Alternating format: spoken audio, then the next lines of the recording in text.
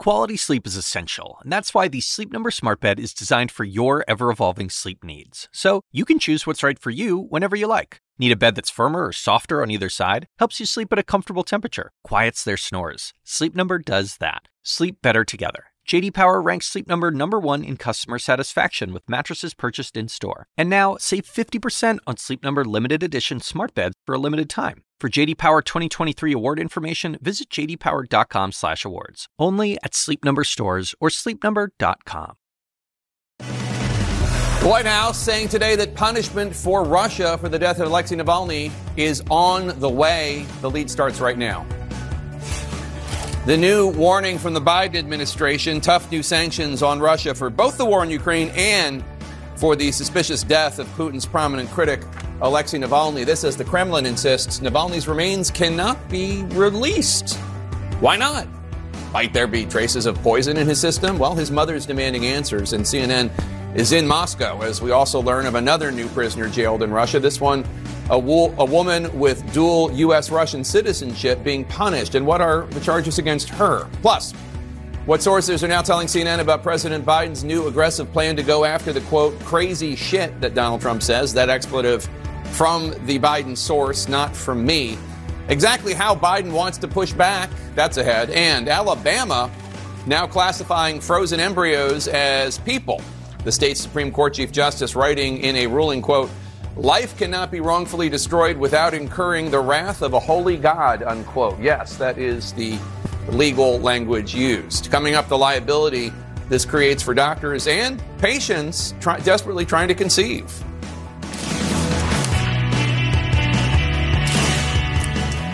Welcome to The Lead. I'm Jake Tapper. We start today with our world lead. The White House is getting ready to impose what it calls a major sanctions package against Russia. This after one of Vladimir Putin's fiercest critics died under suspicious circumstances in prison last week. Assistant to the president, John Kirby, says the new U.S. sanctions will be officially announced Friday. They are designed not only to, quote, hold Russia accountable for what happened to Alexei Navalny, but also to punish Russia for its military operations in Ukraine, operations that will hit the 2-year mark on Saturday. In a video released earlier today, Navalny's mother stood in front of the penal colony where he died, pleading with Putin to let her see her son's body. They won't give me his body. They don't even tell me where he is. This news comes just as we are learning that a U.S.-Russian dual citizen has been detained in Russia. Russian authorities say a 33-year-old woman who lives in Los Angeles has been charged with treason. She's accused of raising money to help Ukrainian forces. And we should note, of course, she's far from the only person with American citizenship currently detained by Moscow. Today, Wall Street Journal reporter Evan Gershkovich appeared in court after nearly a year's imprisonment. Russian-American journalist Alsu Kurmasheva is also still being held. U.S. Marine veteran Paul Whelan still behind bars, having served more than 5 years at a Russian prison camp. CNN's Matthew Chance is in the Russian capital of Moscow. And Matthew, how will the Kremlin likely respond to these new sanctions coming from the U.S.? Well, the Russian foreign minister, Sergei Lavrov, has already given an initial response when he was asked about the possibility of more sanctions from the US. He said, I don't think about anything about them at all. I mean, look, Russia has obviously criticised the sanctions regime that's been ratcheted up over the past several years by the United States and others in the international community. But it's now the most heavily sanctioned country in the world, and it's unlikely, more sanctions, unlikely to have a significant impact, any impact at all, perhaps, on the country's policy. It's certainly not going to encourage the Kremlin, the expectation is at least, to do more to show more clarity when it comes to what happened to Alexei Navalny, especially after his own mother, Lyudmila Navalnaya, has travelled 2,000 miles or so to the Arctic north of Russia to stand outside that penal colony where he died on Friday and ask the Russian President Vladimir Putin directly to release her son's remains to her. Take a listen. I haven't been able to see him for 5 days. They won't give me his body. They don't even tell me where he is. I'm addressing you, Vladimir Putin. The solution to the issue depends only on you. Let me finally see my son. I demand that Alexei's body be immediately handed over so that I can bury him humanely. Well, that appeal is something that's supported by the Russian public as well, in the sense that there's a petition that's been making the rounds online that's been signed by tens of thousands of people. And that's an act of bravery, remember, because people have to put their names and their emails and their addresses when they put their names on a public petition like this, calling for the body of Navalny to be released immediately to his family, Jake. And Matthew, what can you tell us about this dual U.S.-Russian citizen who is being detained on treason charges? Yeah, this is a citizen, 33-year-old resident of Los Angeles normally, but she's a joint US-Russian citizen. She's been named as Ksenia Karolina, 33 years old, and she's been charged with treason now. And the specifics of that charge, not got much detail from the prosecution service, but they're saying basically she was raising funds for Ukraine, funds that were later used to buy medical supplies and weapons to be used in the war in Ukraine, what Russia, of course, calls its special military operation, and that's illegal. She's been put under arrest by agents of the Russian FSB, the old KGB, and she faces sort of that trial in the months ahead. Of course, as you mentioned, she's not the only US citizen that has been in court over the course of the past 24 hours. Evan Gershkovich, the Wall Street Journal reporter, also accused of espionage. He went to court today and had his appeal to the extension of his term in prison. He had that rejected, so he'll be in prison up until March, and that will make it a year since Evan Gershkovich was arrested on those espionage charges. Jake. All right, Matthew Chance in Moscow, thanks so much. All of this, of course, is happening as Russian forces are advancing on multiple parts of Ukraine, fueled by their recent victory in the key eastern city of Avdiivka. Today, Ukraine's foreign minister told CNN's Christiana Mampour that Ukraine would not have lost control of that city if the U.S., and specifically the Congress, had delivered the military aid still tied up in the halls of Congress. Ahead of that interview, Christian visited a military cemetery in western Ukraine, where an overwhelming number of Ukrainian families are grappling with the losses of their loved ones in Putin's war. At first, it looks beautiful. All the colors, the sheer density flying in the wind, so much Ukrainian yellow and blue. But when you realize that each flies above the body of a beloved, the pain is palpable. A mother cries for her son. He came from Poland, from abroad, says Lyubov. He went to liberate our Ukraine. He said, "Mum, I'm going to defend you." A woman seems to be talking to her fallen loved one. And this widow, Natalia, moves in for a kiss. Her husband, who had volunteered for the Eastern Front, was killed just shy of his 30th birthday 5 months ago, when shrapnel hit his head, leaving her and her small children alone. I'm proud of my husband because his sacrifice is worth a lot, says Natalia. I believe that it's the duty of every man to defend his homeland. Having 3 children, he could have not gone, but understood that he was going to defend us. Lychakiv Cemetery in the western city of Lviv is like cemeteries all over Ukraine today. 2 years ago, this was a grass field. Today, it's a field of flags and the graves of those who've fallen defending this country. And on this 2-year anniversary, families are asking whether Ukraine can continue leaving it up to their volunteers or whether there needs to be a call-up to mobilize for the front. Natalia agrees. Yes, definitely, she says, because if we don't defend ourselves, what kind of fate awaits us next? And if we don't defend our lands, Russia will be here soon. In the center of Lviv, there is a small recruitment office for the Army's 3rd Assault Brigade, just through this courtyard. Sergeant Pavlo Dokin is in charge, and he shows us in. So, Pavlo, this is the recruitment office, the recruitment center? Yeah? It is exhausting, not only physically, but also for morale. Soldiers need to have normal rotations, Pavlo tells me, so that they can rest from all of that and start working with renewed vigor. The office is open all week. Sometimes a few show up, sometimes none. While we were there, just one. Why do you want to be in the military? Someone needs to defend our Ukraine, says Volodymyr, a 43-year-old builder. And that's the point. Starting a third year of full-scale war against the Russian invasion, they are heavily outmanned, and vital weapons and ammunition for their fight are tangled up in Washington's political gridlock under former President Donald Trump's direction. Speaking to world leaders in Munich this past weekend, President Zelensky said he'd invite him to see the war with his own eyes. If Mr. Trump, if he will come, I'm ready even to go with him to the front line. Back at the 3rd Assault Brigade, this poster says, "Rush to the decisive battle." And they did that this weekend, just as the small town of Avdiivka in the east was falling, to help withdraw forces before they could be encircled by the Russians. At least then they could live to fight another day. President Zelensky told me for every Ukrainian killed in that battle, there were 7 Russian deaths.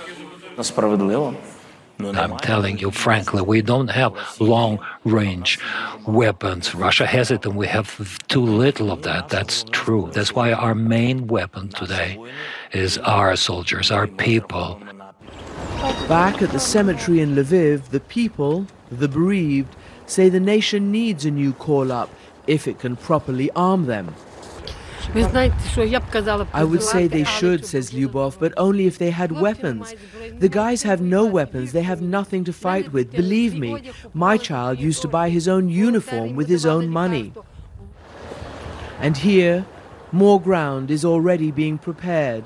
The fight for freedom and democracy will be bloody, hard, and long. And Jake, 2 years on, you do still feel the unity, but you do really feel the anxiety, the exhaustion, the worry that they're going to be left doing this on their own. It's an incredibly different feeling than it was a year ago, even a month after the initial invasion, when they did manage to push Russian forces back. Jake? And Christian, today you interviewed the Ukrainian foreign minister about the status of the war. And while he said he wanted to stay out of American politics, he did have some really grim assessments of how the fighting in Congress over Ukraine aid and the opposition to Ukraine aid among Republicans is affecting Ukrainian troops on the front lines. Exactly. And, also the White House said it, John Kirby said it, and this is how I put it and how Kuleba put it to me. All of this time, our soldiers will be sacrificing their lives at the front line, holding up against an overwhelming force of Russia. They are making miracles, and they must be credited for that. But the reason they have to sacrifice themselves and die is because someone is still debating a decision. And I respect domestic politics. We do not interfere into it. But I just want everyone to remember that every day of debate in one place means another death, a death in another place. And very bluntly, he said to me that the loss of Avdiivka could be directly attributed to the lack of artillery shells and that kind of ammunition and the artillery that they needed. So it is very, very dire. And look, I've spoken to American military experts, former commanders, and they've said Ukraine can win. It just depends on the political will of its allies in the West. All right, Christiane Amanpour in Kyiv, Ukraine, thank you so much. We're also following another major conflict, the war between Israel and Hamas, which is creating dire scenes of starvation in Gaza right now. An emergency measure was just put in place because of it. We're going to go live to the region next. Back with our world lead today, the United Nations Food Program is holding off sending more aid trucks into Gaza after 2 straight days of chaos. Officials described crowds of hungry people swarming caravans both Sunday and Monday, adding some convoys were met with, quote, complete violence. CNN's Nick Robertson reports that the temporary pause likely only worsens this spiral of desperation and in many cases affecting Gaza's youngest. Gaza's food problem writ large. Hunger trumping fear of Israeli bullets. News of a coming aid convoy carrying flour into the north of Gaza, converging crowds to plunder it. We came here for the flour because we don't have food to eat at home, Hamza Nar says. It's been 5 months since we tasted the white flour. Desperation leading to looting, a growing problem in northern Gaza. We're talking tens and tens of thousands for 5-10 trucks. It's the food that he's getting through is just a drop in the ocean. It's not nearly enough. So of course that's going to happen. Thefts so bad, the principal UN food supplier, the WFP, declaring Tuesday it will stop deliveries to the north, compounding the already dire conditions, particularly for young children. It's now at an emergency level. The most common thing that comes into hospital is malnutrition, Dr. Abu Saifia says. It creates complications, sometimes even death. Even before the World Food Programme cancelled food deliveries, children venting fears shared by adults, abandonment by the world. No food, no water, no medicine. Our message to the world, shame on you. How dare you feed your children while we eat animal food? Are you waiting our death? The whole family is dead, Ibrahim wails. Is he the last one alive, gesturing towards her grandson? As bad as hunger is, Israel's armaments remain more deadly. At Ibrahim's home in Nusrat, central Gaza, one granddaughter dug out of the rubble, killed in the massive airstrike. Another clings to life as rescuers give her CPR.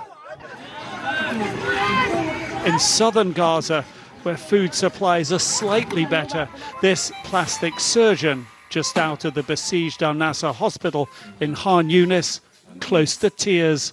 I couldn't offer anything to my children. We used to eat only bread.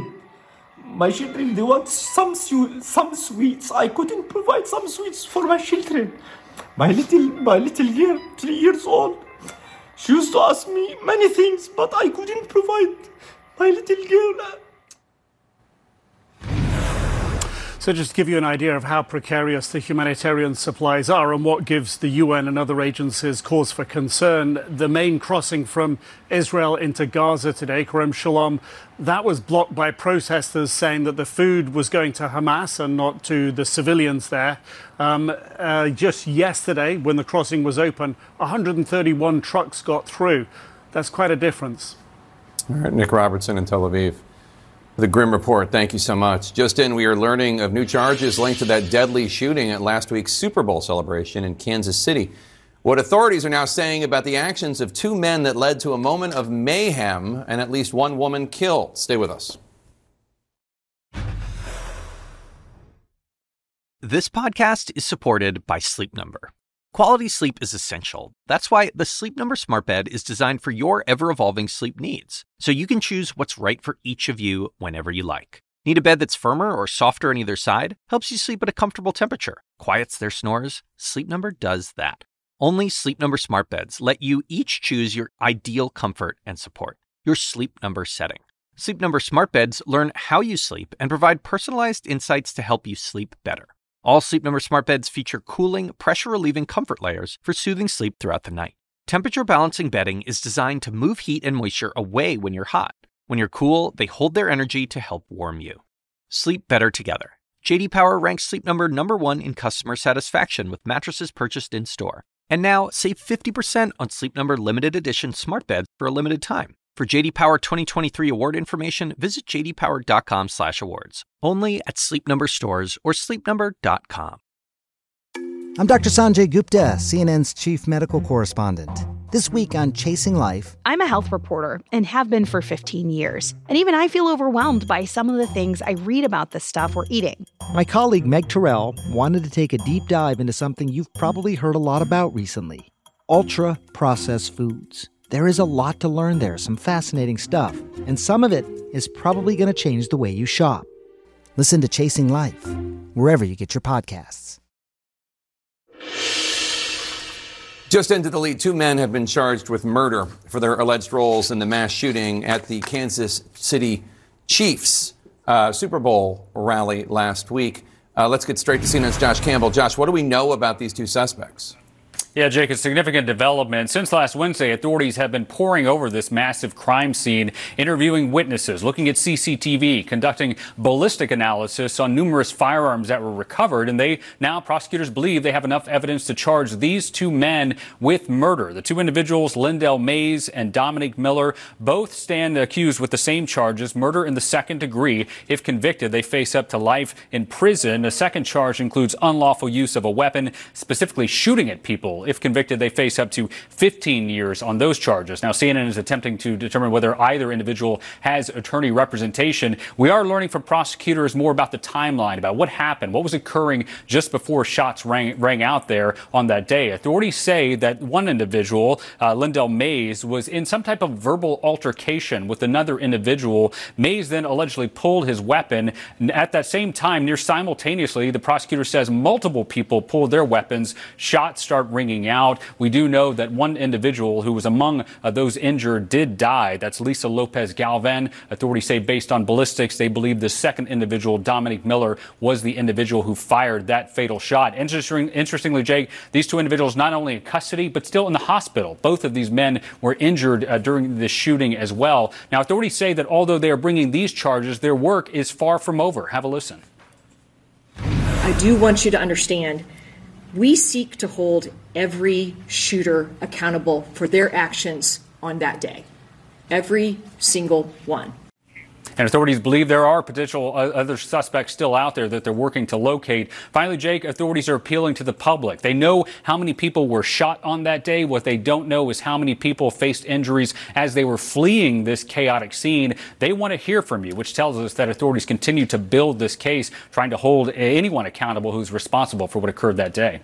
All right, Josh Campbell, thank you so much. Staying with our law and justice lead. 2 huge U.S. Supreme Court orders involving Donald Trump could come down literally at any moment. One, whether Trump can be removed from Colorado's primary ballot based on the 14th Amendments to the Constitution, its ban on insurrectionists from holding higher office. The second issue deals with Trump's claim that he is immune from prosecution for acts he took while he was president. Let's discuss with CNN senior legal analyst Ellie Honig. Ellie, when could we find out what's going to happen with the presidential immunity case, and walk us through what the outcomes might be? Well, Jake, we could hear at any moment whatsoever because this is technically an emergency motion, so it's not necessarily going to be released on the court's ordinary calendar. Now, here are the potential outcomes. Best case scenario for Jack Smith, the Supreme Court will say, we're not hearing this case, we're sending it back down to the district court, at which point I think the district court judge, the trial judge, Judge Tutkin, would probably set a trial date as soon as she could, I think likely for the end of spring or early summer. Now, worst case scenario for Jack Smith, the Supreme Court says, we are taking this case, we are keeping the stay, the pause on the trial court, and we're going to take the normal several months of briefing, the normal course of deliberation. That would probably have the effect of moving the trial out till likely after the election is over. There's also a middle ground possibility here, Jake, where the Supreme Court says, we are going to take this case, but we're going to do it on a sped up, expedited basis, which could still allow some possibility, if they reject the immunity argument, that the trial could still happen before the election. What about a decision on the Colorado ballot ban case? The Super Tuesday primaries are just a couple weeks away. Yeah, Jake. Well, I think the Supreme Court has to understand that Colorado is set to vote in 2 weeks, and various other states are waiting to see what the Supreme Court does. We covered that oral argument together. I think it's quite clear that Donald Trump will be reinstated to the ballot in Colorado. And the reason is the justices just do not believe that the law allows the individual states to interpret and apply the 14th Amendment. I think the only outstanding question here, other than when, is will we see several of the liberal justices join here? We could even see, in my view, potentially a 9-0 decision. You recently wrote an article on what you say is, in your view, the biggest revelation from that damning report from Special Counsel Robert Hur on President Biden's mishandling of classified documents. You say the biggest deal is not how he's described as kind of this addled old man. You say, but rather, quote, Biden held on to classified, top secret national security documents after he left the vice presidency, and he did it intentionally, unquote. You're citing part of the Hur report saying that Biden knew he had classified documents as early as 2017. Yeah, Jake, he knew. He knew. That is the biggest legal revelation to me. And we know that, by the way, it's not even arguable because there's a tape. Joe Biden is on tape telling his ghostwriter in February 2017, the month after he leaves the vice presidency, Joe Biden says, quote, "I just found all the classified stuff downstairs." He's referring to the office in his private residence in Virginia at the time. So we know that Joe Biden knew he had classified documents in 2017, failed to turn them back into the authorities, and the documents he's talking about relate to our policy, our military approach in Afghanistan. So, Jake, for the last year or so, Joe Biden, his lawyers, and his spokespeople have been telling us all a big accident, all inadvertent, he didn't know. Turns out he did know, and he did not turn over those documents immediately. He waited until just last year to do that. Special Counsel Hurst expected to testify publicly at a House hearing on March 12th. What do we expect him to say? Well, it'll be interesting to see what approach he takes. If he follows the model of Robert Mueller, not much. If you remember when Robert Mueller testified, all he did was sort of reiterate the exact words in his report. But I do think when Special Counsel Hurst testifies, it's going to be a real Rorschach moment. I think you're going to see the Republicans arguing that he should have recommended an indictment for Joe Biden. And I think you're going to see the Democrats arguing that there was no case whatsoever there. And I think they'll also criticize Robert Hur for the statements he made about Joe Biden's advanced age and memory. All right, Ellie Honig, thanks so much. Appreciate it. Coming up next, the quote, wrath of a holy God, used by Alabama's Supreme Court Chief Justice to justify a historic legal ruling that now classifies frozen embryos as children. Coming up, the consequences of that decision that could go well beyond the courts.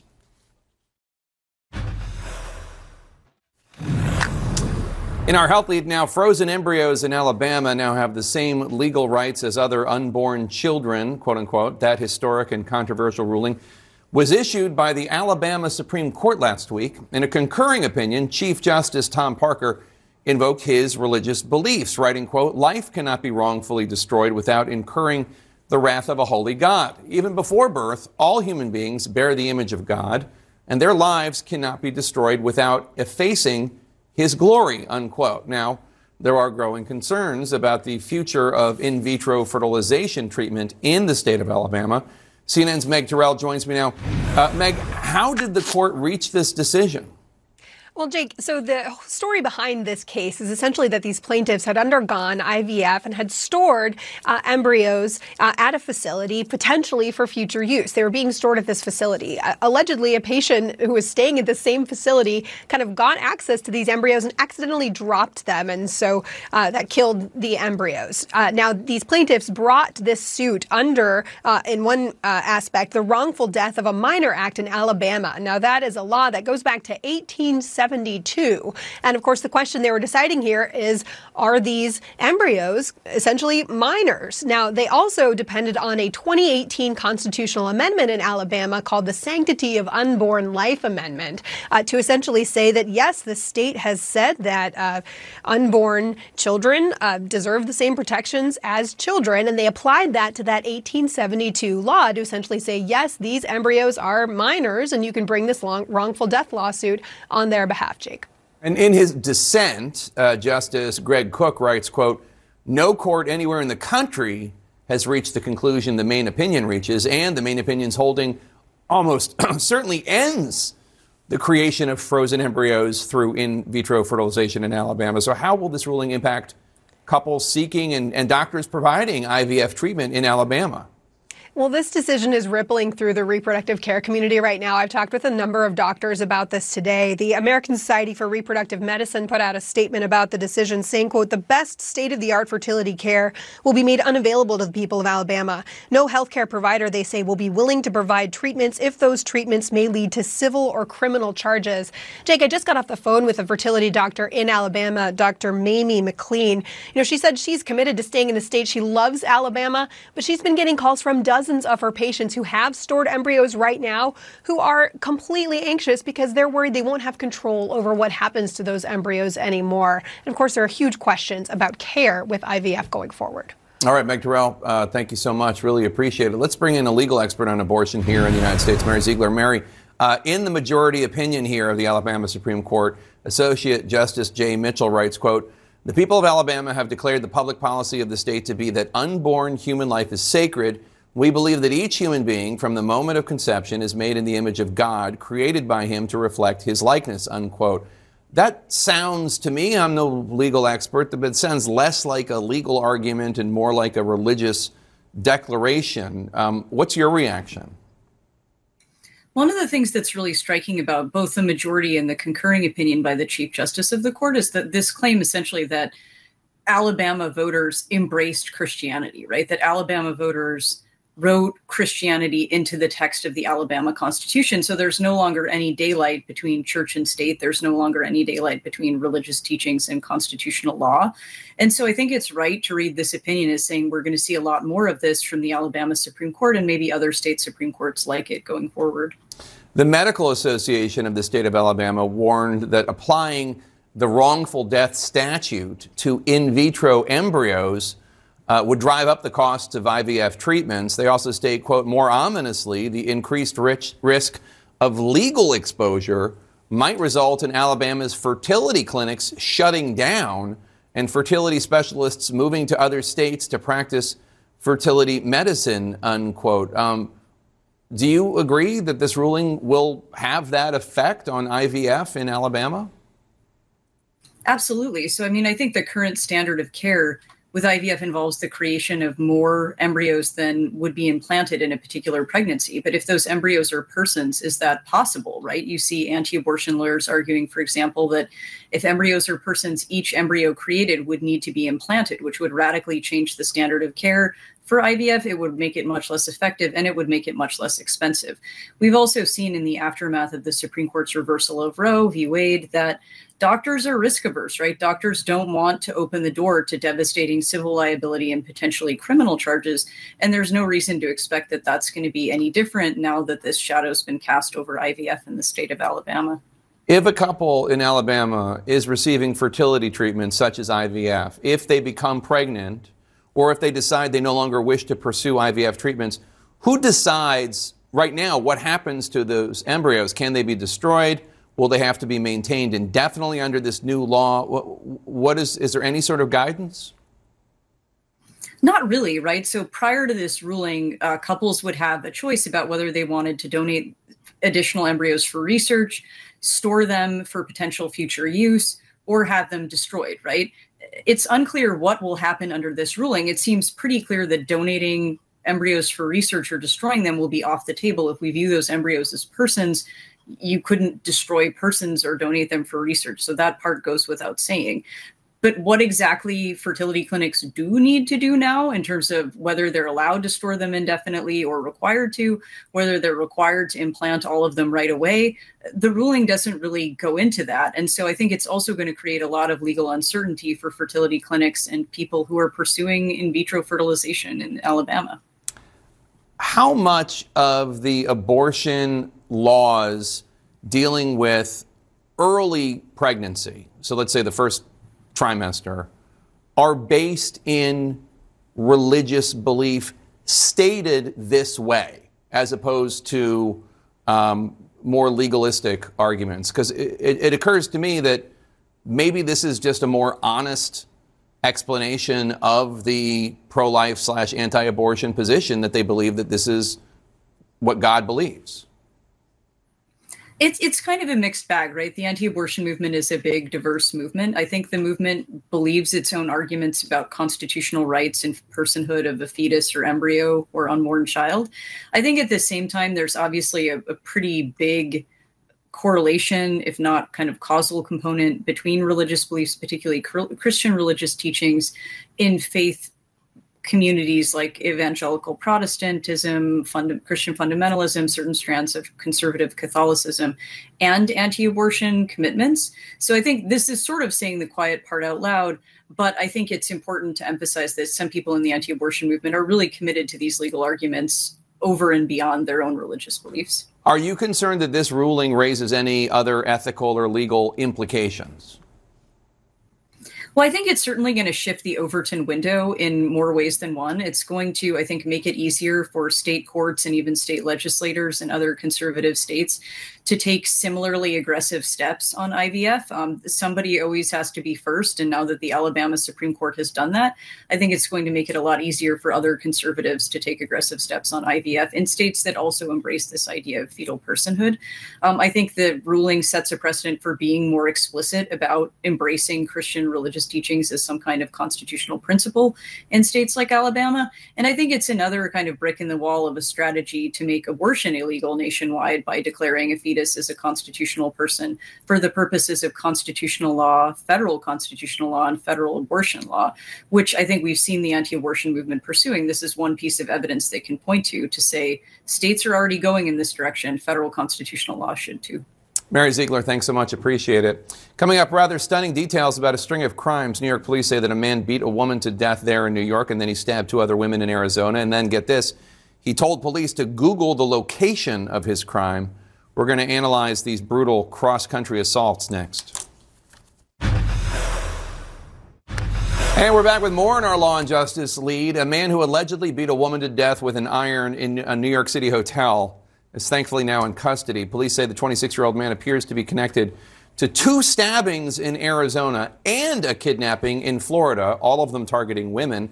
And now the New York Police Department is working with the FBI to determine if there are any additional victims across the United States.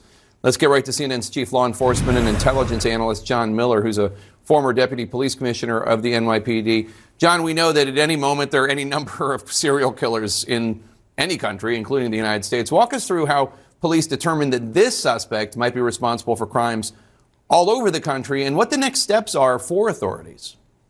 Well, right now they're looking at him for the murder in New York, which he allegedly commits while he's out on bail for alleged kidnapping and sexual assault in Florida, and then ends up in Arizona. So in this case, they were able to tie him to this victim, I am told, by the victim's phone was missing, so they tracked the phone. The victim's credit card was missing, so they tracked the credit card. And I'm told investigators then were able to see him on video, match him to the person on video leaving the hotel, and then actually had him using his own credit card at a Burger King afterwards. And police also believe that he is wearing the victim's pants in these pictures because it's not the pants he walked into the hotel with, according to investigators, and the victim's pants were missing. So it's quite a bizarre case. But let's get a summary from New York City's chief of detectives, Joe Kenny. A broken iron was recovered at the scene, and we recovered bits of plastic that were found embedded inside of her skull. It seems there was a dispute over the time he was allowed to stay in the room, and that's what caused the outburst, which caused the attack. In Florida, it seems that that involved more alcohol. He was drinking with the escort and then wouldn't let her leave. So that's where the kidnapping came in. So that's Chief Kenny describing the motive. So where do we go from here, and how do they connect him, if he is connected at all, to any other crimes? Their concern is this is a spate of crimes in Florida, in New York, in Arizona, connected in a short period. In Arizona, he allegedly attempted to carjack a woman, then assaulted a McDonald's employee in the ladies' room with multiple stab wounds, then involved in a case where he's arrested in a stolen car. So what other crimes might they not know about? And that's where they go to the FBI.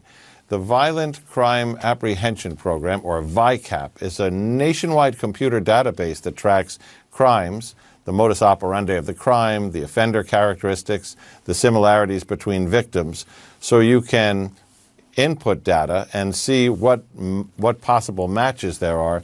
And that's what they're asking the FBI to do, because as we learned from cases like the Gilgo Beach serial killer, a lot of these killers who are mobile, moving across the country, can avoid detection.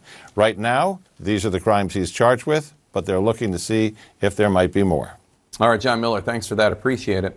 Former Governor Nikki Haley is about an hour away from a second major event today in her home state of South Carolina. She made a major announcement in her first stop today, saying she has no plans to get out of the 2024 presidential race. How's that going to work?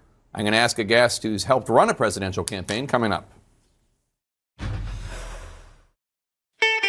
I'm Ina Garten. Welcome to Be My Guest, the podcast. One of the best gifts you can give friends is spending time together. But what's even better than that? Cooking with them. On Be My Guest, the podcast, new friends and old stop by my barn for some conversation and great cooking. We talk about food, life, and everything in between. Listen to Be My Guest, the podcast with me, Ina Garten, and join us wherever you get your podcasts.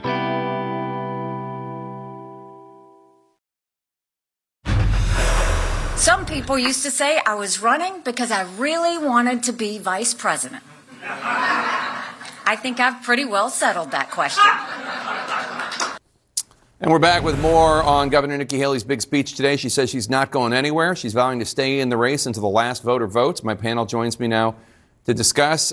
Karen, let's start with you. A big day for Nikki Haley. She said she's not going to follow in the footsteps of the other, quote, fellas, by conceding to Trump in the race. She is polling, and it's just a poll. It's not an election count, but it is a poll. 20 points behind Trump in her home state of South Carolina. She isn't able to name a state where she might be able to beat Trump in a primary or caucus over the next several weeks. What do you make of her decision? Well, everybody is in it to win it till they're not. So, of course, this week leading into the primary, she's got to say she's in it as a way to try to motivate voters. But it's also a way to potentially preserve her options for, say, 2028, to say, I wasn't one of the ones who just got in line and followed along. I stood my ground. I stood tough.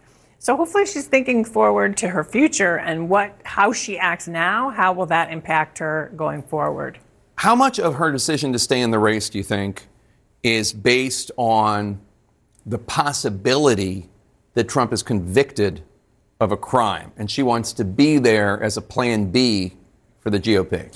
That may be part of her calculation. I don't think that it is likely to turn out that way, even if the first piece of that equation happens. If for some reason Donald Trump can no longer be the Republican nominee, I think because of the very sharp criticisms that she has lobbed at him and knowing how popular he is within the party, if this were to go to a convention where the party has to choose someone different, I suspect that her brave new tone here on Donald Trump that has gotten much tougher over the last few weeks is actually not going to help her in that sort of mission. But I do think that it's positioning her as almost the new Chris Christie in the race, if you will, the person who says, I'm the only one that's bold enough, brave enough to stand up to Donald Trump. Maybe it's to try to say how many people in the party are not Trumpist, and she wants to be able to give them that ability to put their name on a ballot. Well, this is my question for you, based on what you just said about her standing her ground, being able to say, that she when the going got tough, she was still.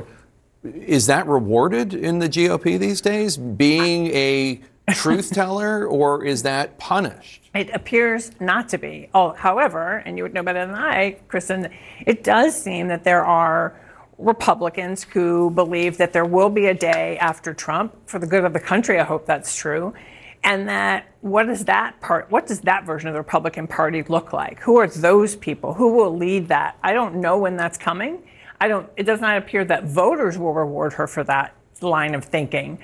But it's possible. I mean, it's possible that there is the makings of, another version of the Republican Party. I don't, there is something about Donald Trump and the GOP that I just don't see. I have a difficult time envisioning the party moving on. He already lost, and the party's still not moving on. Right. Even if he loses again this November, assuming he's the nominee, I don't think the party's, first of all, he'll say that everyone cheated. Right. And I think he's going to stay as long as he can stand upright. I think that's likely. I completely agree that there are some Republicans, not a majority of the party, probably closer to 20, 25%, who do want this post-Trump GOP, and they are hoping after hope that it will emerge, and it will emerge soon. But they've been Jake, hoping for 9 years. I'm with you. I feel Right. like at a certain point, there was a moment shortly after, I recall very specifically, right after January 6th, where someone like me really thought, okay, this is the moment. This is the rock bottom, right? This is if the GOP is going to break up with Donald Trump deadly and move insurrection. on, this will be it. And as we saw, that didn't really happen. So I'm skeptical that moment is coming in the short term. I don't disagree with that. And look, fundamentally, his grasp on the Republican Party is pretty ironclad. Look at what is happening in Congress right now. We can't get a border deal because he said no not because Democrats weren't willing to come to the table with new ideas or tougher ideas, but because he told the Republicans in the House, I don't want this deal. So you're right. And the other thing I will say, last thing that I worry about for the Republican Party is all of these young Republicans who have now learned, oh, this is politics. This is how we're supposed to do politics, the way we saw it with Tea Partiers who now are invoking some of those same strategies and tactics. I want to play this moment. President Biden was asked who he would rather run against, Trump or Haley. Take a listen. Who would you rather challenge in November, Nikki Haley or Donald Trump? Oh, I don't care. He doesn't care. I don't believe that. Yeah, he's smart to not answer it, but the answer is he'd rather not run against Nikki Haley. She consistently does outperform Donald Trump in almost Although if she were to be the nominee, Donald Trump would take his part of the party and run as an independent or tell them to stay at home. Karen Finney, Kristen Soltis-Anderson, thanks to both of you for being here. Up next, a new series launching today on The Lead. We're going to dig into America's overwhelming homeless crisis. Why are numbers hitting a record high? What is being done to combat it? Does anything work? We went to California in our first stop to get answers. In our national lead, with homelessness in the United States shooting up to a larger number than ever before seen in the modern era and at a quicker rate than ever before seen, today we're going to try to start to figure out why through our brand new series, Homeless in America. Over the next several months, we're going to be talking with people across the country directly impacted by this crisis. And today we're going to start in California, home to 12% of the population of the United States and 1/3 of our homeless population. Los Angeles Mayor Karen Bass ran on bringing the city's unhoused population indoors and off the streets. We met up with her recently on a very rainy morning where she was trying to do just that. This is the sound of someone's entire life essentially being thrown in the trash. In the middle of recent record-breaking rain in Los Angeles, the city is today clearing an encampment for unhoused people. Los Angeles Mayor Karen Bass campaigned on fixing the city's homeless crisis. This is, theoretically, part of that fix. This is exactly why I ran for mayor. This is the reason why. Mayor Bass took me to see the cleanup firsthand, getting people out of tents and onto buses and into temporary housing. They leave behind anything they cannot carry. I was recently stabbed about 2 weeks ago. This is like a godsend right now, like getting indoors and being away from this. Inside Safe is the name of Mayor Bass's flagship program to tear down these encampments and bring LA's unhoused indoors.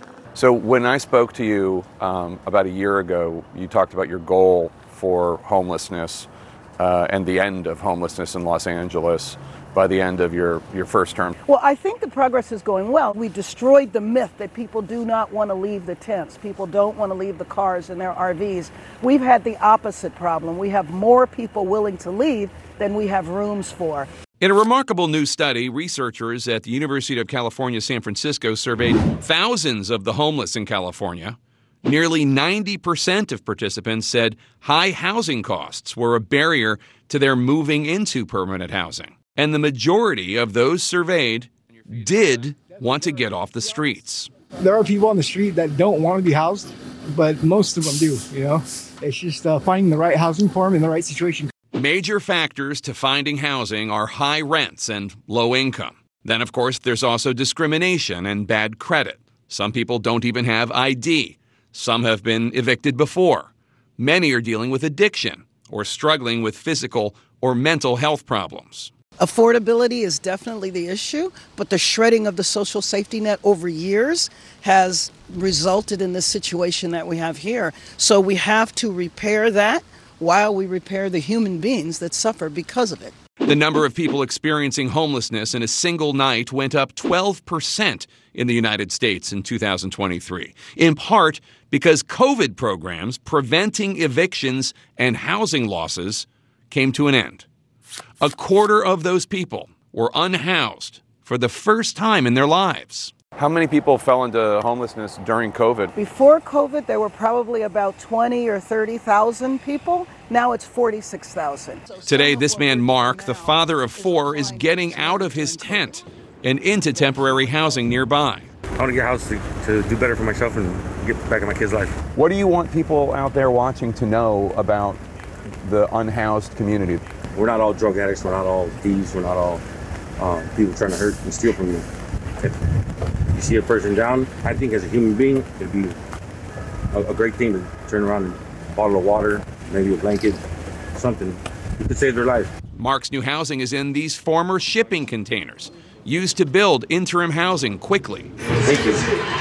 Thank you. Since the launch of Inside Safe, more than 2,000 people have moved into interim housing, but only 329 have moved into permanent housing. Since Mayor Bass took office, the program has cost LA more than $53 million, but the city argues it was well spent and points out the fire department spent nearly $125 million on incidents involving unhoused people last year. There is a misunderstanding about homelessness in this country. Exactly. A lot of people think it's just people with psychological problems or just people with addiction. We have about 9,000 children who are homeless in Los Angeles. Some of them are in and out of school, some of them attend school, but many are living in cars and RVs. One of the fastest growing sectors of the unhoused population are senior citizens, people in their 60s and 70s. They get priced out of the market and they wind up unhoused. Even so, California is trying to tackle mental health and substance abuse by implementing care courts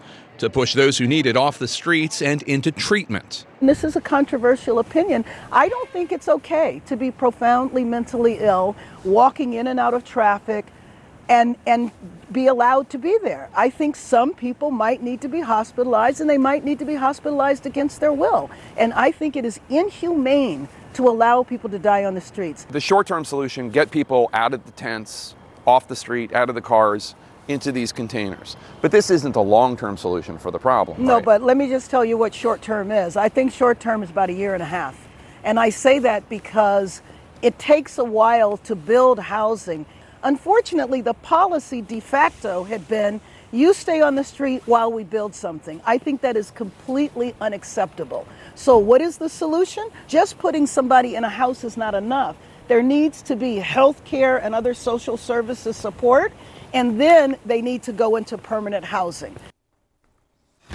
So this is just our first episode. We're going to continue to cover this homelessness crisis in America on The Lead. Our next segment will focus on the mental health component and how effective it is to use these new care courts, court proceedings, to intervene and get care for unhoused people who are struggling with mental health or substance abuse issues.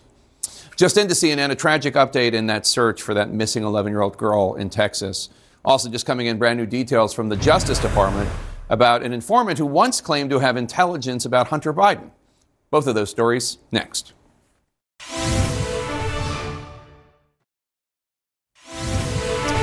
We're back with some tragic breaking news. The body of a missing girl in Texas has been found. 11-year-old Audrey Cunningham disappeared last Thursday morning. She was on her way to school, to the school bus specifically, in Livingston, Texas. Today her body was located in a river. And a man described as a friend of the family is expected to face capital murder charges. CNN's Rosa Flores is in Livingston, Texas for us. And Rosa, the sheriff and district attorney for Polk County, Texas, just gave an update. What did they have to say? Well, they gave the disturbing news that this little girl was recovered, but unfortunately, she is dead. And the family, of course, is devastated, and this community is completely devastated. The body of Audrey Cunningham was recovered not too far from here, where I-59 and the Trinity River meet.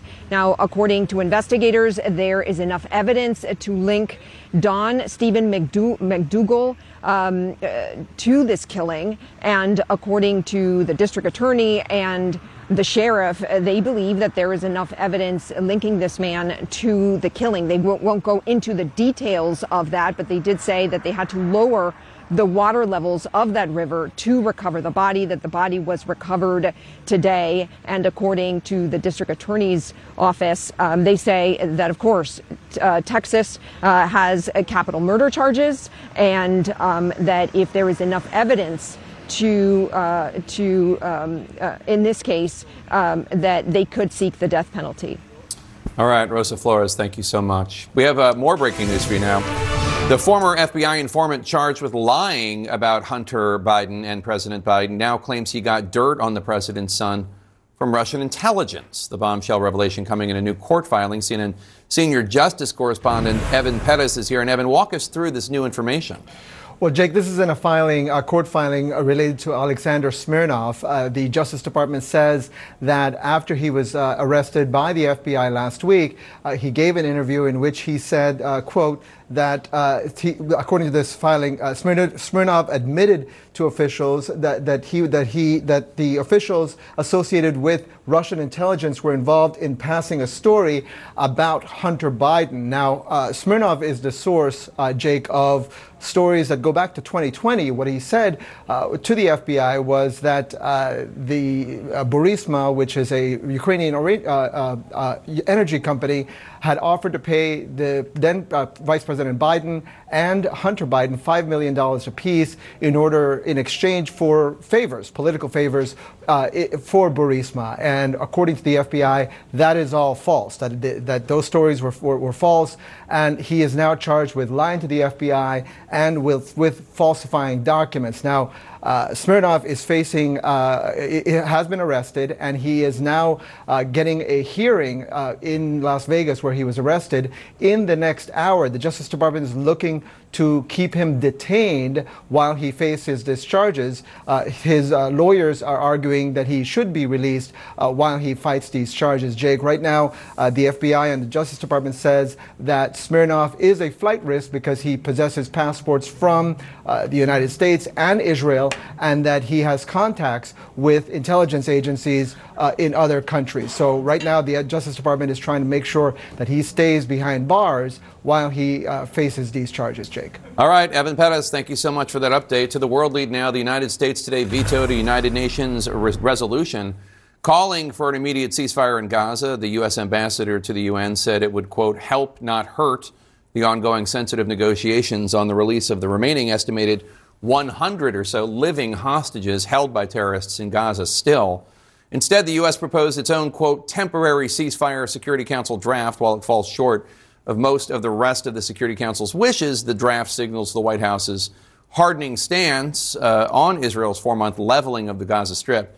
CNN's Jeremy Diamond now brings us a story where he follows an emerging social media trend among some Israeli troops, documented and sometimes rejoicing in how they are carrying out their orders.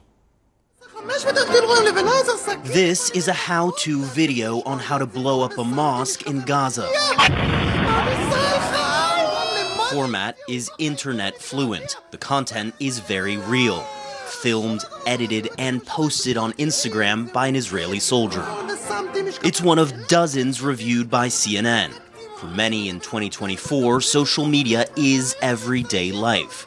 Israeli soldiers are no different, except they're fighting Israel's largest and most brutal war in decades. In video after video after video, soldiers document the destruction of Gaza and rejoice.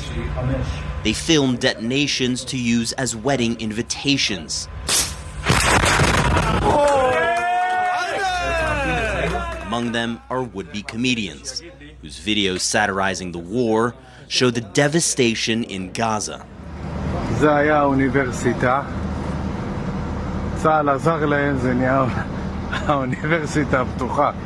Soldiers have always documented themselves. It could be in journals, it could be with, taking pictures. Avner Gvaryahu served in the IDF during the Second Intifada. He leads the group Breaking the Silence, which encourages soldiers to speak out about the realities of occupation. Even if we do find, the why we went to this war important, significant, and necessity, we have to ask ourselves how we're conducting ourselves in wartime. The videos often end up on the social media channels of right-wing political commentators. They boast to the Israeli public of the tactics used to defend them. The IDF told CNN that it has acted and continues to act to identify unusual cases that deviate from what is expected of IDF soldiers. Those cases will be arbitrated, and significant command measures will be taken against the soldiers involved. Images from Gaza of Israel's war injured are rare on Israeli television, but they're there on TikTok. The overarching theme is that, we're here, we're going to win, we're powerful enough. And I think that what these soldiers are doing, though, these clips that we see on social media, is part of an attempt to regain sense of agency, regain sense of power, regain, the sense of positive self-image, the way we thought about ourselves before October 7th. At times, they openly defy their military's message about protecting civilians and film themselves destroying civilian shops. Israel is under increasing scrutiny over the war in Gaza. These videos may well be adding fuel to that criticism.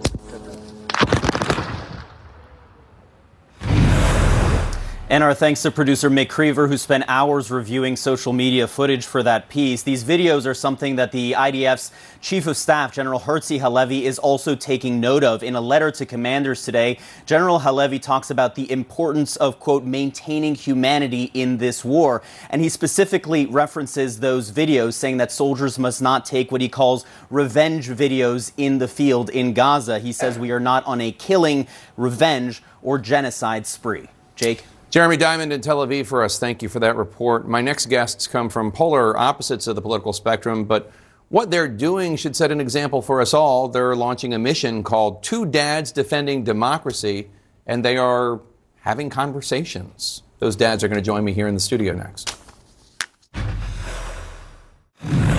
It is striking and not a little dispiriting how divisive the country's political discourse has become in recent years. We've seen violent consequences as a result, of course, the deadly January 6th insurrection being just one of them. There was obviously a serious attempt to dismantle the nation's democracy that day, fueled by baseless lies, extreme political rhetoric. But that's not the only incident. Political conversations in Congress, on school campuses, at your family dinner table, they don't have to be so polarizing.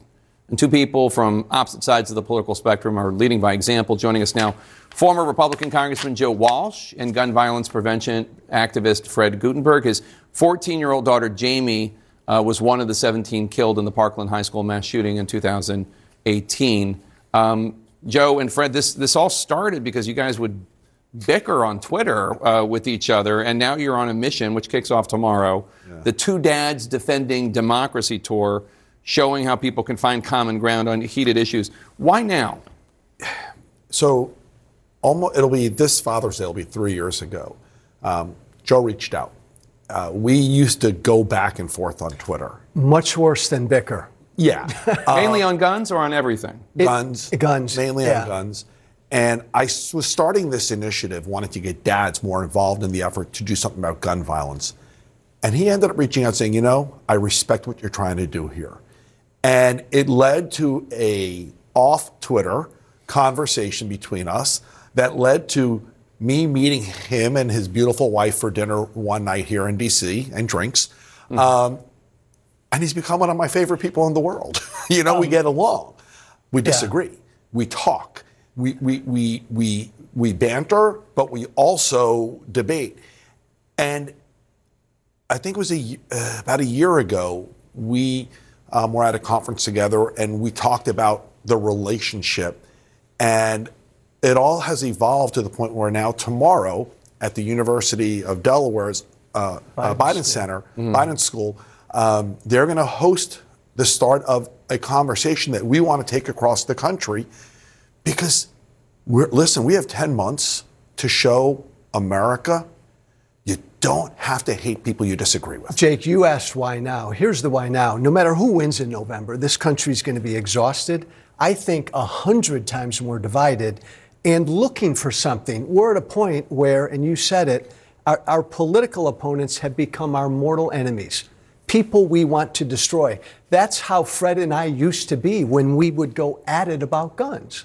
And then we got to know each other. I'm a big gun rights guy, big gun safety guy. We actually found a little bit of common ground. We did. But, you know, I said to Joe the other day, I said, the crazy thing about the two of us is we don't talk about disagreements on guns anymore. We're so committed, the two of us, we to still agreeing. do. Our disagreements aren't gone, but we're both committed to a bigger cause right now, which is defending democracy. And it is really, listen, there are very few people I enjoy talking to about all the political issues more than you. And I just think we're at a time where we can show two dads who disagree but want people to vote. But, okay, so it's easy for you to disagree on, it's easy for you guys to talk about stuff you agree on, right? I mean, so here's my question. How do you talk to people out there who want to engage in respectful debates but don't know how, or they struggle to do so, or they see the other side as evil or worse? What do you tell them to do? Because obviously you guys, I'm sure you agree on some things, but you probably still disagree on a lot. We disagree on the vast majority of public policy issues. Right. Obviously, we agree on who we'd like to win in November. But Jake, it's we don't even engage with the other side right now.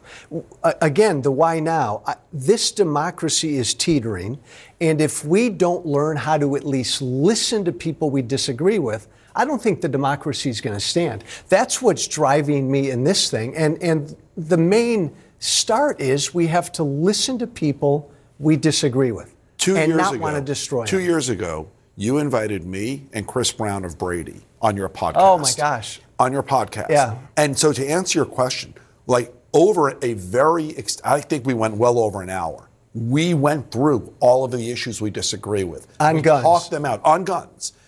You know, things like background checks. Joe was ready to go further than me on that, but he disagrees with me on 21. He still does, and I'm still going to change his mind. On raising the age of gun. Yeah, and I'm still going to change his mind on that. But we talked it out. No, we won't, Jake. But we talked it out. Yeah. But it's not easy for a lot of people to talk it out. I mean, that's one of the things. They don't even want to sit down. Look at Congress right now. There's obviously a compromise. Let's just talk about immigration, right? I bet you guys disagree on immigration. Yes. There's obviously a compromise there. Langford and Sinema and Murphy worked hard to get that compromise, more conservative than anything that's been put forward as a compromise on immigration and the border that I've ever seen. And Republicans just wouldn't even have it. They wouldn't even have it because lots of reasons. One of them is Donald Trump. Donald Trump wants it as an issue. Other people thought it wasn't strong enough. As a former member of Congress, they're incentivized not to do what we're that's exactly it. Right. They're completely incentivized, or they'll get primaried and they'll lose, which is why Fred and I think, Jake, this has got to start with the American people. The American people have to learn how to do this. Right now, most of the American people are where Fred and I were 4 years ago, going at each other with everything. The Republicans respond to one person right now, unfortunately. Right. That is unfortunate. And your fellow Floridian, Donald Trump. Right. Lives up the road, Yeah. Unfortunately. But that is not good for democracy. And so my hope is they get back to doing the work of the American people and not the former president. And honestly, America, if you don't like what's happening there now, get out and vote in 24. We're going to get out there and model how to do this for people. And Jake, look, I come from the right. The right is further down this divisive road, but most of America's on the same road. Well, the left is the left, you know, obviously it's all up to individuals, but there's some pretty nasty stuff out there on the left. Yes, yes, but it's not the entire party. Right. That's the difference. Right. No. So. Right, but we're on the same. I mean, we're all on the same road, and it's a dangerous road to be on. We have to listen to each other, even Jake, if we don't find common ground. And you and I haven't found common ground on most of the stuff. Listen, I will tell you, I'm going to vote for President Biden. He's decent. He believes in democracy. The other guy is indecent, and he doesn't believe in democracy. Well, this is an issue where you guys agree. Yes, we do. We agree. Right, but there's other stuff that I'm more interested in the stuff you disagree on because that's what's tearing up the country, not you guys. No, the fact that we can actually talk about what we agree and disagree on is what matters. All right. Well, it's great having you here, and good luck with Dads Defending Democracy Tour. It's good to have you. Joe Walsh and Fred Gutenberg's Two Dads Defending Democracy Tour kicks off tomorrow at the University of Delaware's Biden School, just up I-95. Thanks to both of you. Good to see you. Coming up, Beyonce and the Beatles. How about that for a combo? Big headlines on them both today. Our pop culture lead now, Beyonce's venture into country music is officially a hit. This ain't Texas, ain't no hold'em. Her Her new song, Texas Hold'em, debuted in the top spot of Billboard's Hot Country Songs chart. Her song, 16 Carriages, ranks number 9 on the chart. Beyonce is the first woman to top both the Hot Country and Hot R&B hip-hop charts since the lists began in 1958. Speaking of music way back when, Variety reports that Hollywood is cooking up 4 separate movies about the Beatles. That's 4, each told from the point of view of one of the Fab 4. Those films are due in 2027. In the meantime, you're just going to have to let it be, I suppose. If you ever miss an episode of The Lead, you can listen to the show once you get your podcasts. Our coverage continues now with one Mr. Wolf Blitzer right next door in a place I like to call the Situation Room. I'll see you tomorrow. Quality sleep is essential, and that's why the Sleep Number Smart Bed is designed for your ever-evolving sleep needs. So you can choose what's right for you whenever you like. Need a bed that's firmer or softer on either side? Helps you sleep at a comfortable temperature. Quiets their snores. Sleep Number does that. Sleep better together. J.D. Power ranks Sleep Number #1 in customer satisfaction with mattresses purchased in-store. And now, save 50% on Sleep Number limited edition smart beds for a limited time. For J.D. Power 2023 award information, visit jdpower.com/awards. Only at Sleep Number stores or sleepnumber.com. I'm Dr. Sanjay Gupta, host of the Chasing Life podcast. In honor of our 10th season, we want to hear from you. Leave us a message at 470-396-0832 and tell us how you chase life. It could be used on an upcoming episode.